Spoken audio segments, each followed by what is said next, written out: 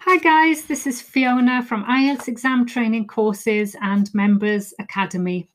I hope you're all keeping well in these really tough times, and I hope you're managing to stay safe and work hard even when the going gets tough. Today I'm going to help you a little bit with some IELTS listening. I try to alternate reading and listening, so I'm going to do a section 3. And it's all about cities built by the sea. So it's a really useful topic for IELTS. You'll see as we go through it, the amount of vocabulary that is related to this topic. But also, section 3 is where you get all of these signals and signposts, I call them. And I have a full YouTube video all about that, and you'll be able to hear some of those signal and signposts in this lesson, because it's two people, as always, in section 3. Here it's two students discussing their project. And the first set of questions, the 5 questions in the first half, are all multiple choice. In the listening multiple choice, there are only 3, but unlike the reading, there's usually a mention of each one, which makes it a little bit more difficult than the reading. In the reading, you can usually discount 2 out of 4, and you're left with 2. But in the listening, you're kind of deciding between 3, which are all quite close. And I'm going to show you how to help yourself do that today. So the two students' names are Carla and Rob, and the first question says that Carla and Rob were surprised to learn that coastal cities, A, contain nearly half the world's population, B, include most of the world's largest cities, and C, are growing twice as fast as other cities. So you can see that there are quantities involved. And the first one in A is about half of the world's population. B is most of the world's largest cities. And C, there's this kind of comparison. They're growing twice as fast as other cities. So what you're listening for is what they were surprised to learn. So remember, they always start with a bit of background so you can relax, but there will be tricks hidden in there, and I'll show you. So the tutor says, okay, so what I'd like you to do now is to talk to your partner about your presentations on urban planning.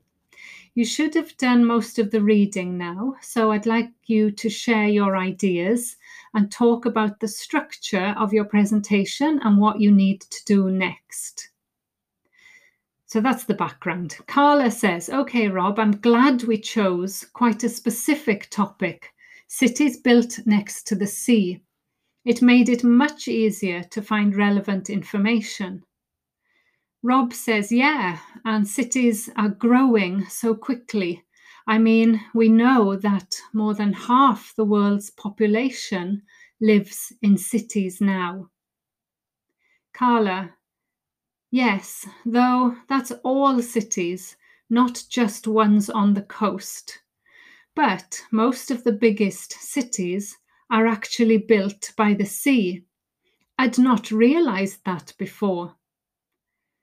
Rob says, nor me. And what's more, a lot of them are built at places where rivers come out into the sea. But apparently this can be a problem. Okay, that's leading into the next question, but let's look at each one. The first thing Rob said was cities are growing so quickly. So you look at the choice C, they are growing twice as fast as other cities. Well, he doesn't say that. He just says they're growing quickly. Then he says more than half the world's population lives in cities. Now, here's the trick. More than half the world's population lives in cities. That's not the same as A, which says that coastal cities contain nearly half the world's population. That's not the same, although they sound so similar, especially if you're stressed. But Carla helps us out here because she says, but most of the biggest cities are actually built by the sea. I'd not realized that before. So remember, you're looking for something that they were surprised to learn. And when she says, I hadn't realized that before, it's referring to most of the biggest cities are built by the sea. So this gives us answer B, include most of the world's largest cities. So the full sentence, surprised to learn that coastal cities include most of the world's largest cities. And you've got the synonym there of largest, and she says most of the biggest cities are built by the sea. Now, at the end of that, Rob introduced a problem, and that is, he says, a lot of them are built at places where rivers come out into the sea, and this can be a problem. Carla asks him why. Well, here's our next three options. According to Rob, building coastal cities near to rivers, A, may bring pollution to the cities, B, may reduce the land available for agriculture, or C, may mean the countryside is spoiled by industry. Now again, we've got mention of all these three, so I'm going to read the full thing and you decide what you think is the answer. Rob says, as the city expands, agriculture and industry tend to spread further inland along the rivers. And so agriculture moves even further inland up the river. That's not necessarily a problem, except it means more and more pollutants are discharged into the rivers. So these are brought downstream to the cities. Okay, so the first option was that they may bring pollution to the cities. And that's your answer. It's the synonym for pollution is pollutants. You'll find that on my vocabulary lists. If you know in the 28-day planner, pollutant, pollution, it's one of the first words that we learn in my course. And why? Because it's so important. Pollutants are discharged into the rivers. When we do the water topic, discharged is another key word. And you can see them using it here. It gives you the answer A. It brings the pollution into the rivers, and Carla then says, so these are brought downstream to the cities. And Rob says, right. And that's it. It actually brings the pollution to the cities. Now the trick was B. B says it may reduce the land available for agriculture. You could guess this, but it doesn't say that. It says agriculture moves further inland up the river as the cities spread. But he says that's not necessarily a problem, so it's not B. And then you might think, well, C says may mean the countryside is spoiled by industry. That's what I chose first of all, I have to admit. The countryside is spoiled by industry. I guessed it, but I was wrong. It's not about the countryside being spoiled. It's not even about the rivers really being spoiled. He says it's just about the pollutants coming downstream to the cities. And that's the answer. 22 is A. 23 says, what mistake was made when building water drainage channels in Miami in the 1950s? Now, I knew the answer for this just from doing another IELTS reading. So really fascinating reading in Focus on IELTS. Maybe the first chapter, I think, is really fantastic for vocabulary, and it tells this story about the water drainage channels in Miami and how they were built in the 1950s. So, what are the problems? Well, there's three choices. A, there were not enough of them. B, they were made of unsuitable materials. Or C, they did not allow for the effects of climate change. Now, I think you could probably guess that because they were built in the 1950s, and we all know what's happened with water levels since then because of climate change. So, what Rob says is, did you read that article about Miami on the east coast of the USA? Apparently, back in the 1950s, they built channels to drain away the water in case of flooding. They spent quite a lot of money on them. But what they didn't take into account was global warming. So they built the drainage channels too close to sea level. And now sea levels are rising. They're more or less useless. If there's a lot of rain, the water can't run away and there's nowhere for it to go. The whole design was faulty. So you got it. A, there were not enough of them, no. B, unsuitable materials, no. C, they didn't allow for the effects of climate change. Synonym for allow for is they didn't take into account global warming, synonym for climate change. Another of our key words in my vocabulary list. 24. What do Rob and Carla think that the authorities in Miami should do immediately? Now, I talk a lot about part 3 and how they use tenses or time to trick you, because the question is very often something like, what have they done? Or what did they do? Or what are they going to do? Or what haven't they done yet? What are they planning to do? Well, this one is what should happen immediately. Now, they might talk about the other solutions, but what should they do exactly now? The three choices are A, take measures to restore ecosystems. B, pay for a new flood prevention system.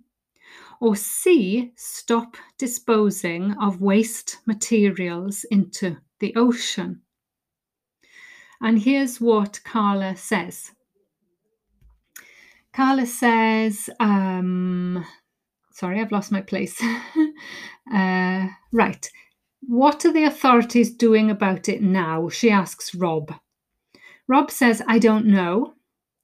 I read that they are aiming to stop disposing of wastewater into the ocean over the next 10 years. Carla says, but that won't help with flood prevention now, will it? Rob says, no. Really, they just need to find the money for something to replace the drainage channels in order to protect against flooding now. But in the long term, they need to consider the whole ecosystem. Okay, so I'm sure you could hear all of those now and in the long term over the next 10 years very clearly.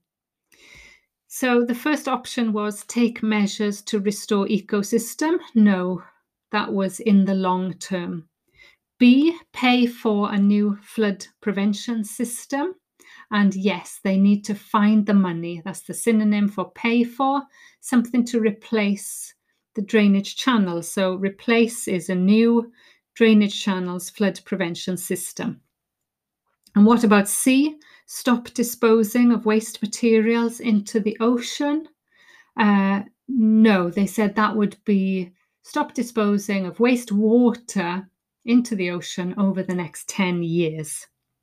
So do go to my website. I've been spending quite a lot of time there making it easier to find stuff. So if you look section 3, tenses, then you'll see another example. It's the refurbishment of a theatre. where you have to choose the things that they have done and the things that they are going to do. And you choose from a list. It all depends on the tense. You can see them doing it here too. Finally, final multiple choice question is 25.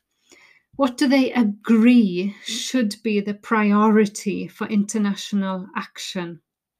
Now, the question 25, the question what do they agree is usually really obvious, because usually you've got somebody saying, no, I don't think so, or yes, that's a great idea.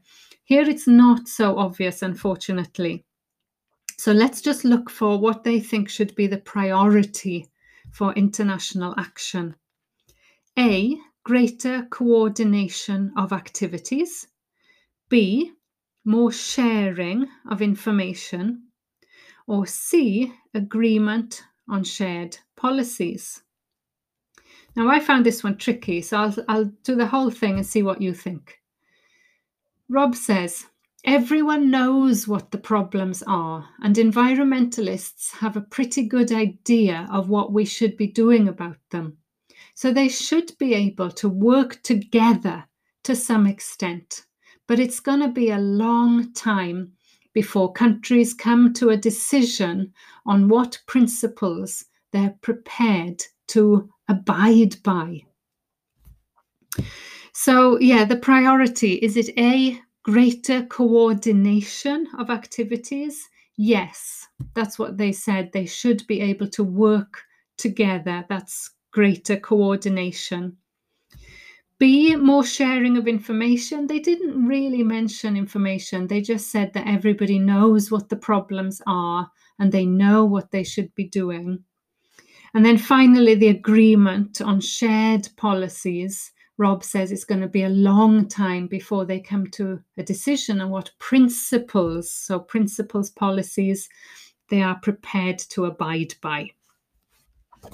Okay, so then you get your little pause, and the next set of questions 26 to 30, there are 5 parts of the presentation. So this is where they actually go into detail about what they're going to do in their presentation. And they decide something about each part. So the 5 parts are, first of all, the historical background. That would be normal to do the background. Then the geographical factors, then past mistakes, then future risks, and finally international implications.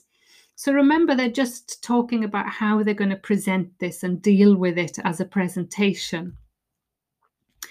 The decisions are: A, use visuals. Well, of course, visuals, start thinking about what that means. Usually means like PowerPoint, but that's a trademark, so they won't use that. They'll probably say something like slides or images or something like that. B is keep it short, so don't go on too much. C is involve other students in the presentation. D, check the information is accurate. E, provide a handout. F, focus on one example. And G, do online research. So you can imagine what that would involve: online, looking at the internet, whatever. So the first one is the historical background, and these go in order. So you choose one decision for each part. And Carla says, Rob says, I suppose we'll begin with some general historical background about why coastal cities were established. But we don't want to spend too long on that. The other students will already know a bit about it. So the thing he said was, we don't want to spend too long on that. So the answer is 26B, keep it short.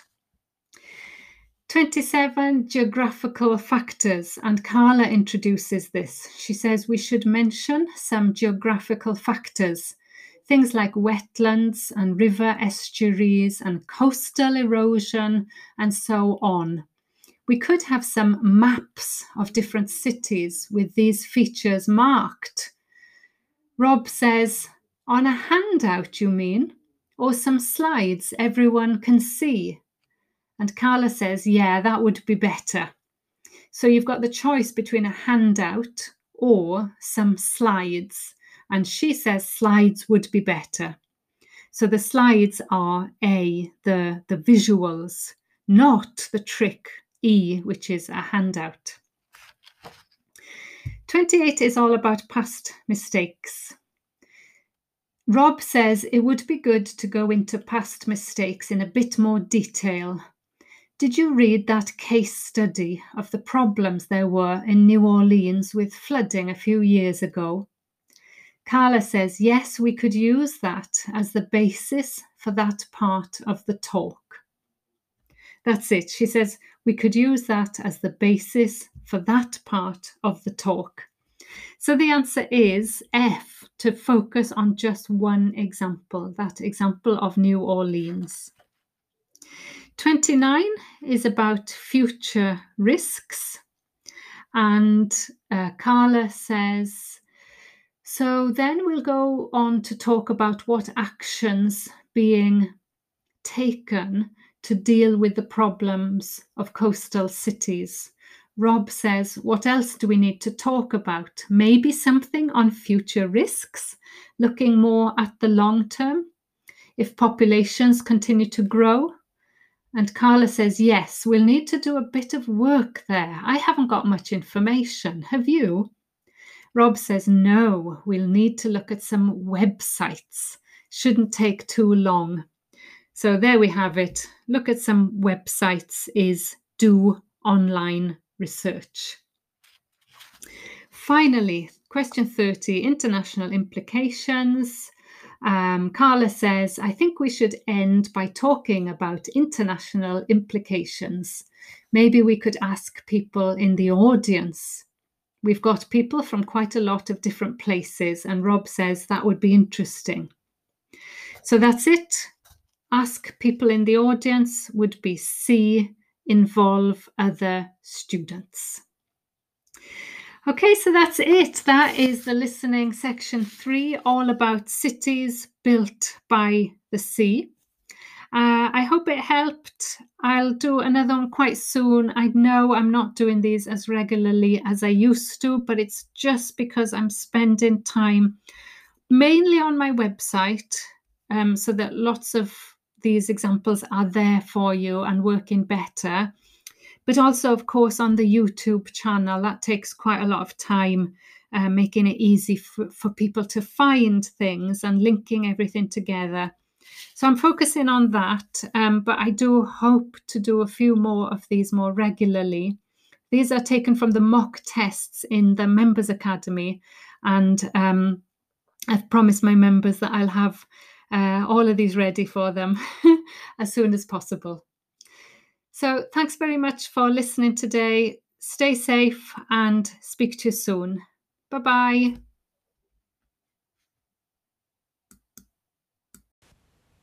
Hi guys, this is Fiona from IELTS Exam Training Courses and Members Academy.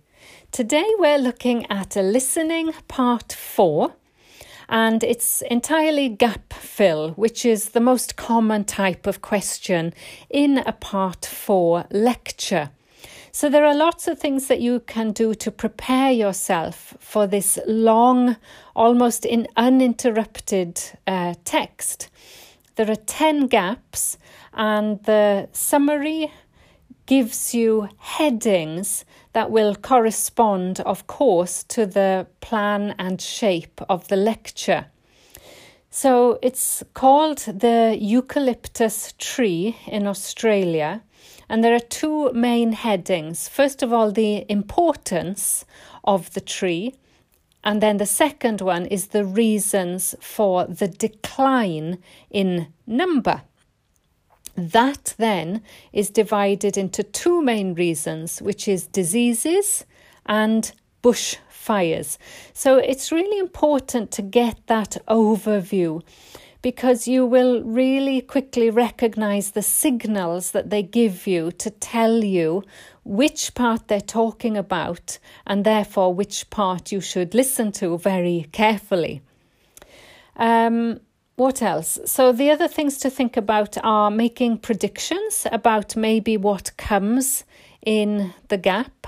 So first of all, the importance, it provides something and food for a wide range of species. So you're thinking, okay, it must be a noun. It provides something and food for species. What else could a tree provide? And then the second gap says its leaves provide something which is used to make a disinfectant. So again, you're thinking about a substance that the tree produces, which could possibly be used to make this disinfectant. And so on. We'll go into the other gaps and predictions as we come to them. But I wanted to point out that structure because it's always mirrored in the plan of the lecture. So the lecturer starts by saying, today I'm going to talk about the eucalyptus tree. Oh, and by the way, this one has a very strong Australian accent. Not many of them do have Australian accents, but when they do, it's really good to practice with this text. It is on YouTube. I've seen people with the full version on YouTube that you can find and listen to and get used to. The Australian accent is really important. So he says, this is a very common tree here in Australia, where it's also sometimes called the gum tree. Now, remember how many other topics I've done related to this, especially related to Australia. There's the Kauri gum reading, and there's the other, I'm sure it's the same chap who does the honeybee listening. He's Australian as well. I'm sure it's the same guy. So these are all related to particular plants and species in Australia. It's a huge topic. He says, first, I'm going to talk about why it's important, and then I'm going to describe some problems it faces at present. So there you go. He's outlined what we already saw in the gap fill summary. It's divided into those two parts, why the tree is important and then the problems. So the first thing we're listening for is what does it provide as well as food for a wide range of species. And he says, right, well, the eucalyptus tree is an important tree for lots of reasons. For example, it gives shelter to creatures like birds and bats. And these and other species also depend on it for food, particularly the nectar from its flowers. So it supports biodiversity. So there you have it. He says, for example, it gives shelter to creatures, blah, blah, blah. So the answer is shelter. I would also like to point out, when I did my YouTube live lesson the other day, somebody remembered from my podcast that I'd said how useful and important these texts are and how they can help you with your writing. Well, look at what the writer's doing here. First of all, he gives us the topic sentence. And he says, the tree is important for lots of reasons. Now, I always recommend that you write a topic sentence in your first main body paragraph and you say something like, it has there are numerous advantages to travelling by car, for example. So you outline what you're going to say next. Then he gives the nice example. For example, it gives shelter, he says, and other species depend on it for food. Then there's the point 3, the so what point, I call it. The link back to the main topic, which was how important it is. And he says, so it supports biodiversity. So that's kind of like your first point in a paragraph. And then he says, it's useful to us humans too. So he introduces a new point. Now, remember, my system for writing is point, example, or explanation, or evidence. And this is what he says. He says, it's useful to us humans too, because we can kill germs with a disinfectant made from oil extracted from eucalyptus leaves. And that gives us our answer. Its leaves provide something which is used to make a disinfectant. So what does it provide? And he says the disinfectant is made from oil extracted from eucalyptus leaves. So the answer is oil. Notice in a lot of these gap fill summaries, you often get some kind of substance. And we'll see more examples of this later in today's text. So that's it in terms of the importance. Then he gives you a little thinking time and he starts to introduce the reasons for the decline in number. He says the eucalyptus grows all over Australia and the trees can live for up to 400 years. So it's alarming that all across the country, numbers of eucalyptus are falling because the trees are dying off prematurely. So, what are the reasons for this? Notice his signal. This is called a rhetorical question because he's going to answer his own question. But for you, it's really important to notice that signal. When he asks this question, it's a signal that he's going to go on to the next point very clearly. Also, notice the use of alarming. I think it's a really useful word. The other day in the YouTube live, we had somebody say it's scary in a task 2 essay. And I suggested instead of saying scary, which is quite informal and quite emotional, you could use something like it's alarming or worrying. Very useful task 2 when you want to describe, problems that are happening.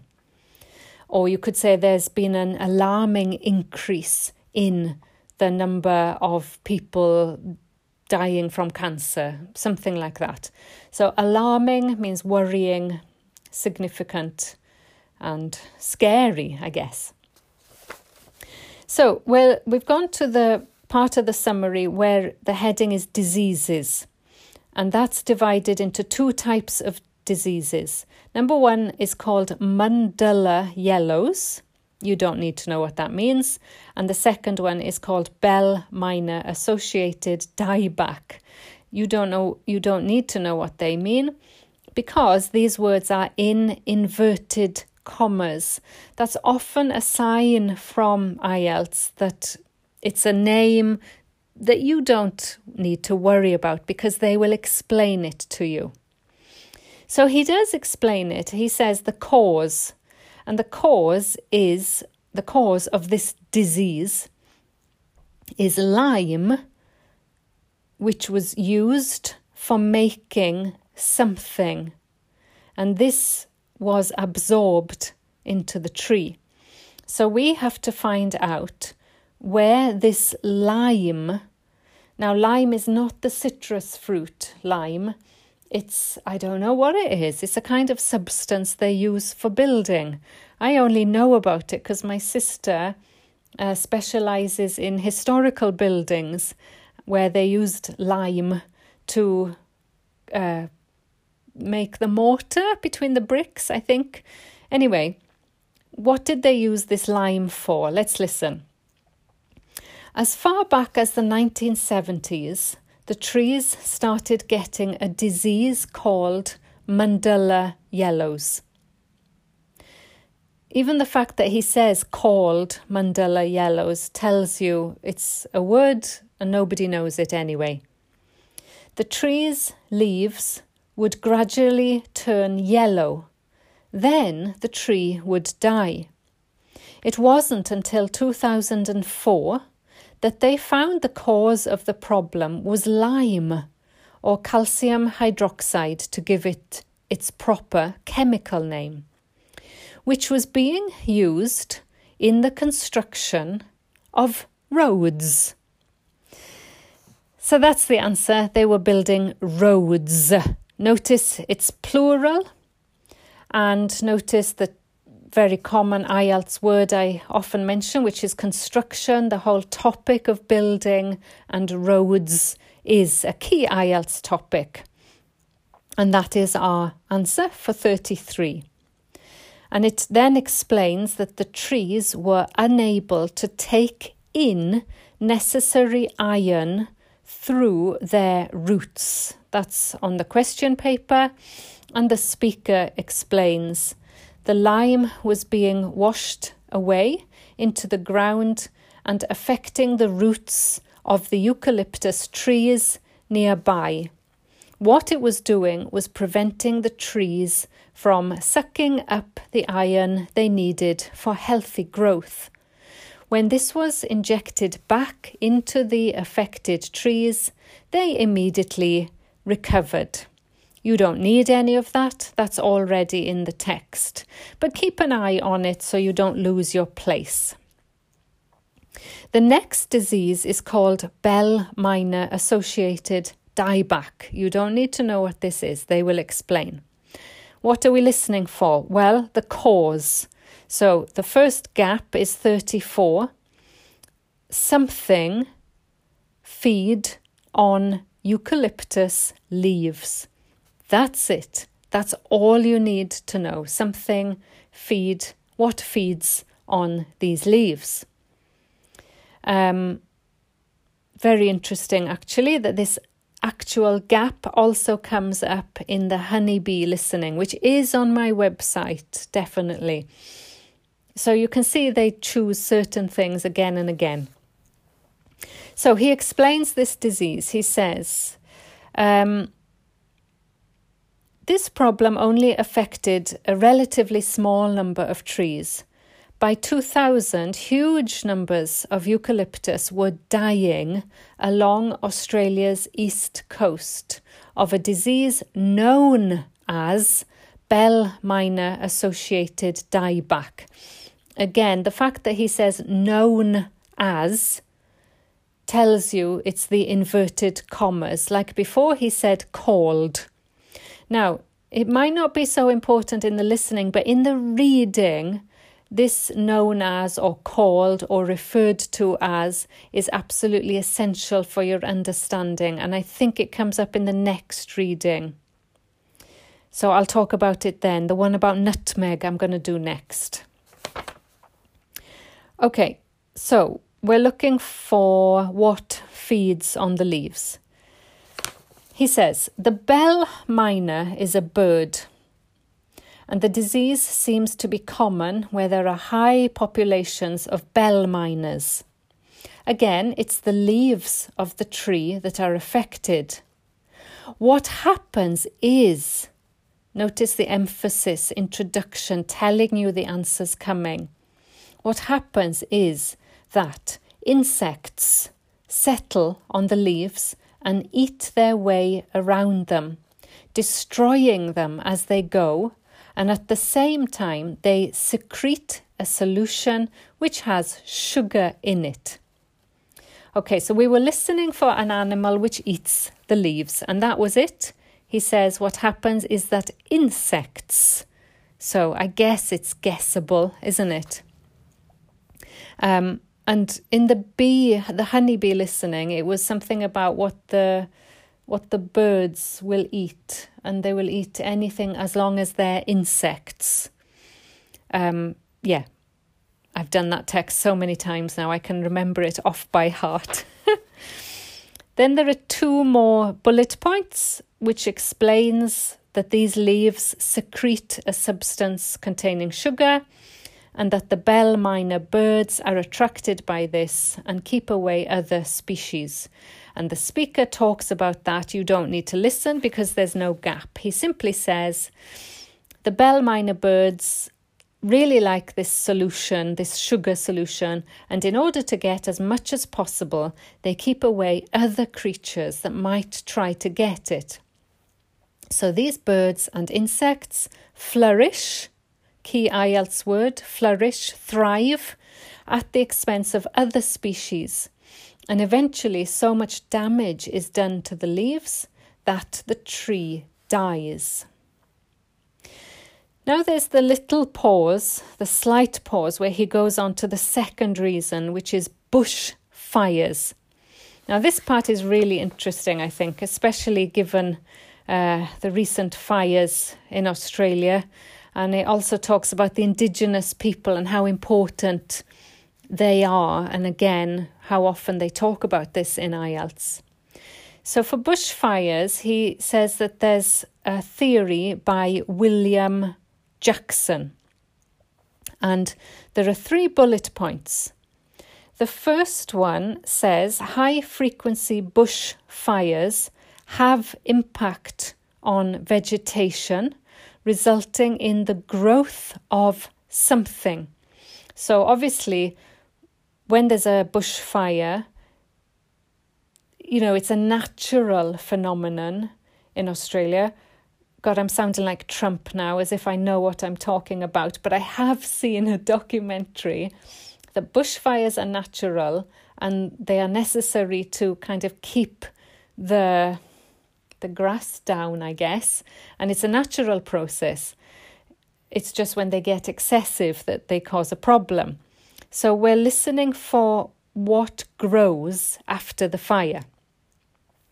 The speaker says, but experts say that trees can start looking sick before any sign of Bell minor associated dieback. So it looks as if the problem might have another explanation. One possibility is that it's to do with the huge bushfires that we have in Australia. A theory proposed over 40 years ago by ecologist William Jackson is that the frequency of bushfires in a particular region affects the type of vegetation that grows there. If there are very frequent bushfires in a region, this encourages grass to grow afterwards. While if the bushfires are rather less frequent, this results in the growth of eucalyptus forests. So the sentence says that if there are frequent fires, it encourages grass to grow. If they are less frequent, it encourages the forests, eucalyptus forests, to grow. We wanted the high-frequency bushfires, it says here, have impact on vegetation, resulting in the growth of, and the answer is grass. So the very frequent, the high-frequency bushfires result in the growth of grass. He explains this in a moment. Before he explains it, let's look at the next bullet point. The next bullet point says mid-frequency bushfires result in the growth of eucalyptus forests because they make more something available to the trees and they maintain the quality of the something. So we're listening for what is more available to the trees and what quality improves. He asks the question, the speaker says, so why is this? And the key word in the summary was because, so we know we're in the right place. Why do fairly frequent bushfires actually support the growth of eucalyptus? Well, one reason is that the fire stops the growth of other species, which would consume water needed by eucalyptus trees. So if there were other species growing, they would consume water. And therefore 36, the answer is water, because when you burn the other growth, then it makes more water available to the eucalyptus trees. That's 36. Now 37 is the other reason, and he tells us that. He says, and there's another reason. If these other quick-growing species of bushes and plants are allowed to proliferate, they harm the eucalyptus in another way by affecting the composition of the soil and removing nutrients from it. That's it. So we wanted a space, maintain the quality of the something. Now, you have to think in reverse. It says that if you grow these plants, it affects the soil by removing the nutrients from it. So, if we have frequent fires, this maintains the quality of the soil because there are no other plants to take away the nutrients. So the answer for 37 is soil. He says, so some bushfires are actually essential for the eucalyptus to survive as long as they are not too frequent. In fact, there's evidence that Australia's indigenous people practiced regular burning of bushland for thousands of years before the arrival of the Europeans. Now, the third bullet is the problem with low-frequency bushfires, if you don't have bushfires. And it says this results in the growth of something rainforest. And it's in inverted commas. So we know that they're going to tell us that it's a type of rainforest and it has a name. So we're listening for those words that I just mentioned before, like called or known as. This is where I saw it. Sorry, not in next week's. It's here. It's actually in the listening. These clues when he says known as, but it's the same for reading. So, what does he say? He says, since Europeans arrived on the continent, the number of bushfires has been strictly controlled. Now, scientists believe that this reduced frequency of bushfires to low levels has led to what is known as dry rainforest.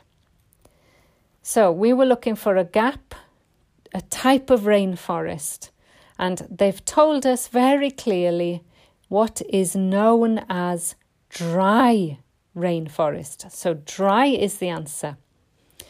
As he says, which seems an odd name, as usually we associate tropical rainforest with wet conditions. Okay, in the summary, he gives us 2 points. A dry rainforest, which is 39, a something ecosystem. So we'll need an adjective to describe ecosystem. And 40, an ideal environment for the something of the bell miner. So we already know that the bell miner is a bird. Now, what other thing can you associate with birds when they need the ideal environment? Again, it's come up in another listening, possibly the honeybee one, I can't remember. So the first one is a type of ecosystem. What does he say? He says, and what's special about this type of rainforest? So he asks that question because he will introduce the answer. Well, unlike tropical rainforest, which is a rich ecosystem, this type of ecosystem is usually a simple one. That is your answer, a simple one. It has very thick, dense vegetation, but not much variety of species. The vegetation provides lots of shade. So one species that does find it ideal is the bell miner bird, which builds its nests in the undergrowth there. That's it. What does it build? What is it an ideal environment for? Answer is the nests of the bell miner. And by the way, there the S is optional. If you hear it, I would put it.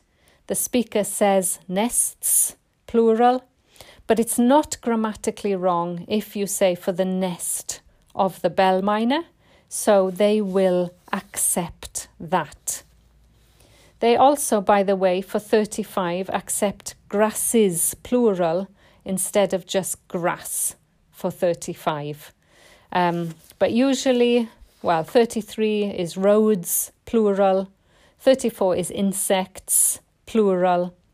And the other things, nouns, are uncountable. So 36 is water, 37 is soil, and 32 is oil. So another very typical set of answers where you've got a mix of countable nouns with S and the uncountable substances, oil, water and soil. Very, very predictable, and the more of these that you do, the more that you'll notice them and the more you'll be ready to answer them. The spellings aren't difficult, very simple spellings here. So I guess the difficulty is the text was quite dense and quite a heavy Australian accent if you're not used to that. But otherwise, lot of answers which are guessable and predictable, I hope. Okay, thanks for listening. Thanks very much, guys, for listening. I'm not allowed to put these on my website, unfortunately, but you can Google, it's book 15. I Googled it on YouTube and I found it straight away, the eucalyptus tree in Australia. You'll get the practice and the answers, but hopefully the benefit of my podcast is that you also hear the explanations and learn something from the vocabulary and the tips and the strategies. So do let me know if you've got any requests. I will see you with the next one, which is going to be a reading all about nutmeg. So speak to you soon. Thanks, guys. Bye-bye.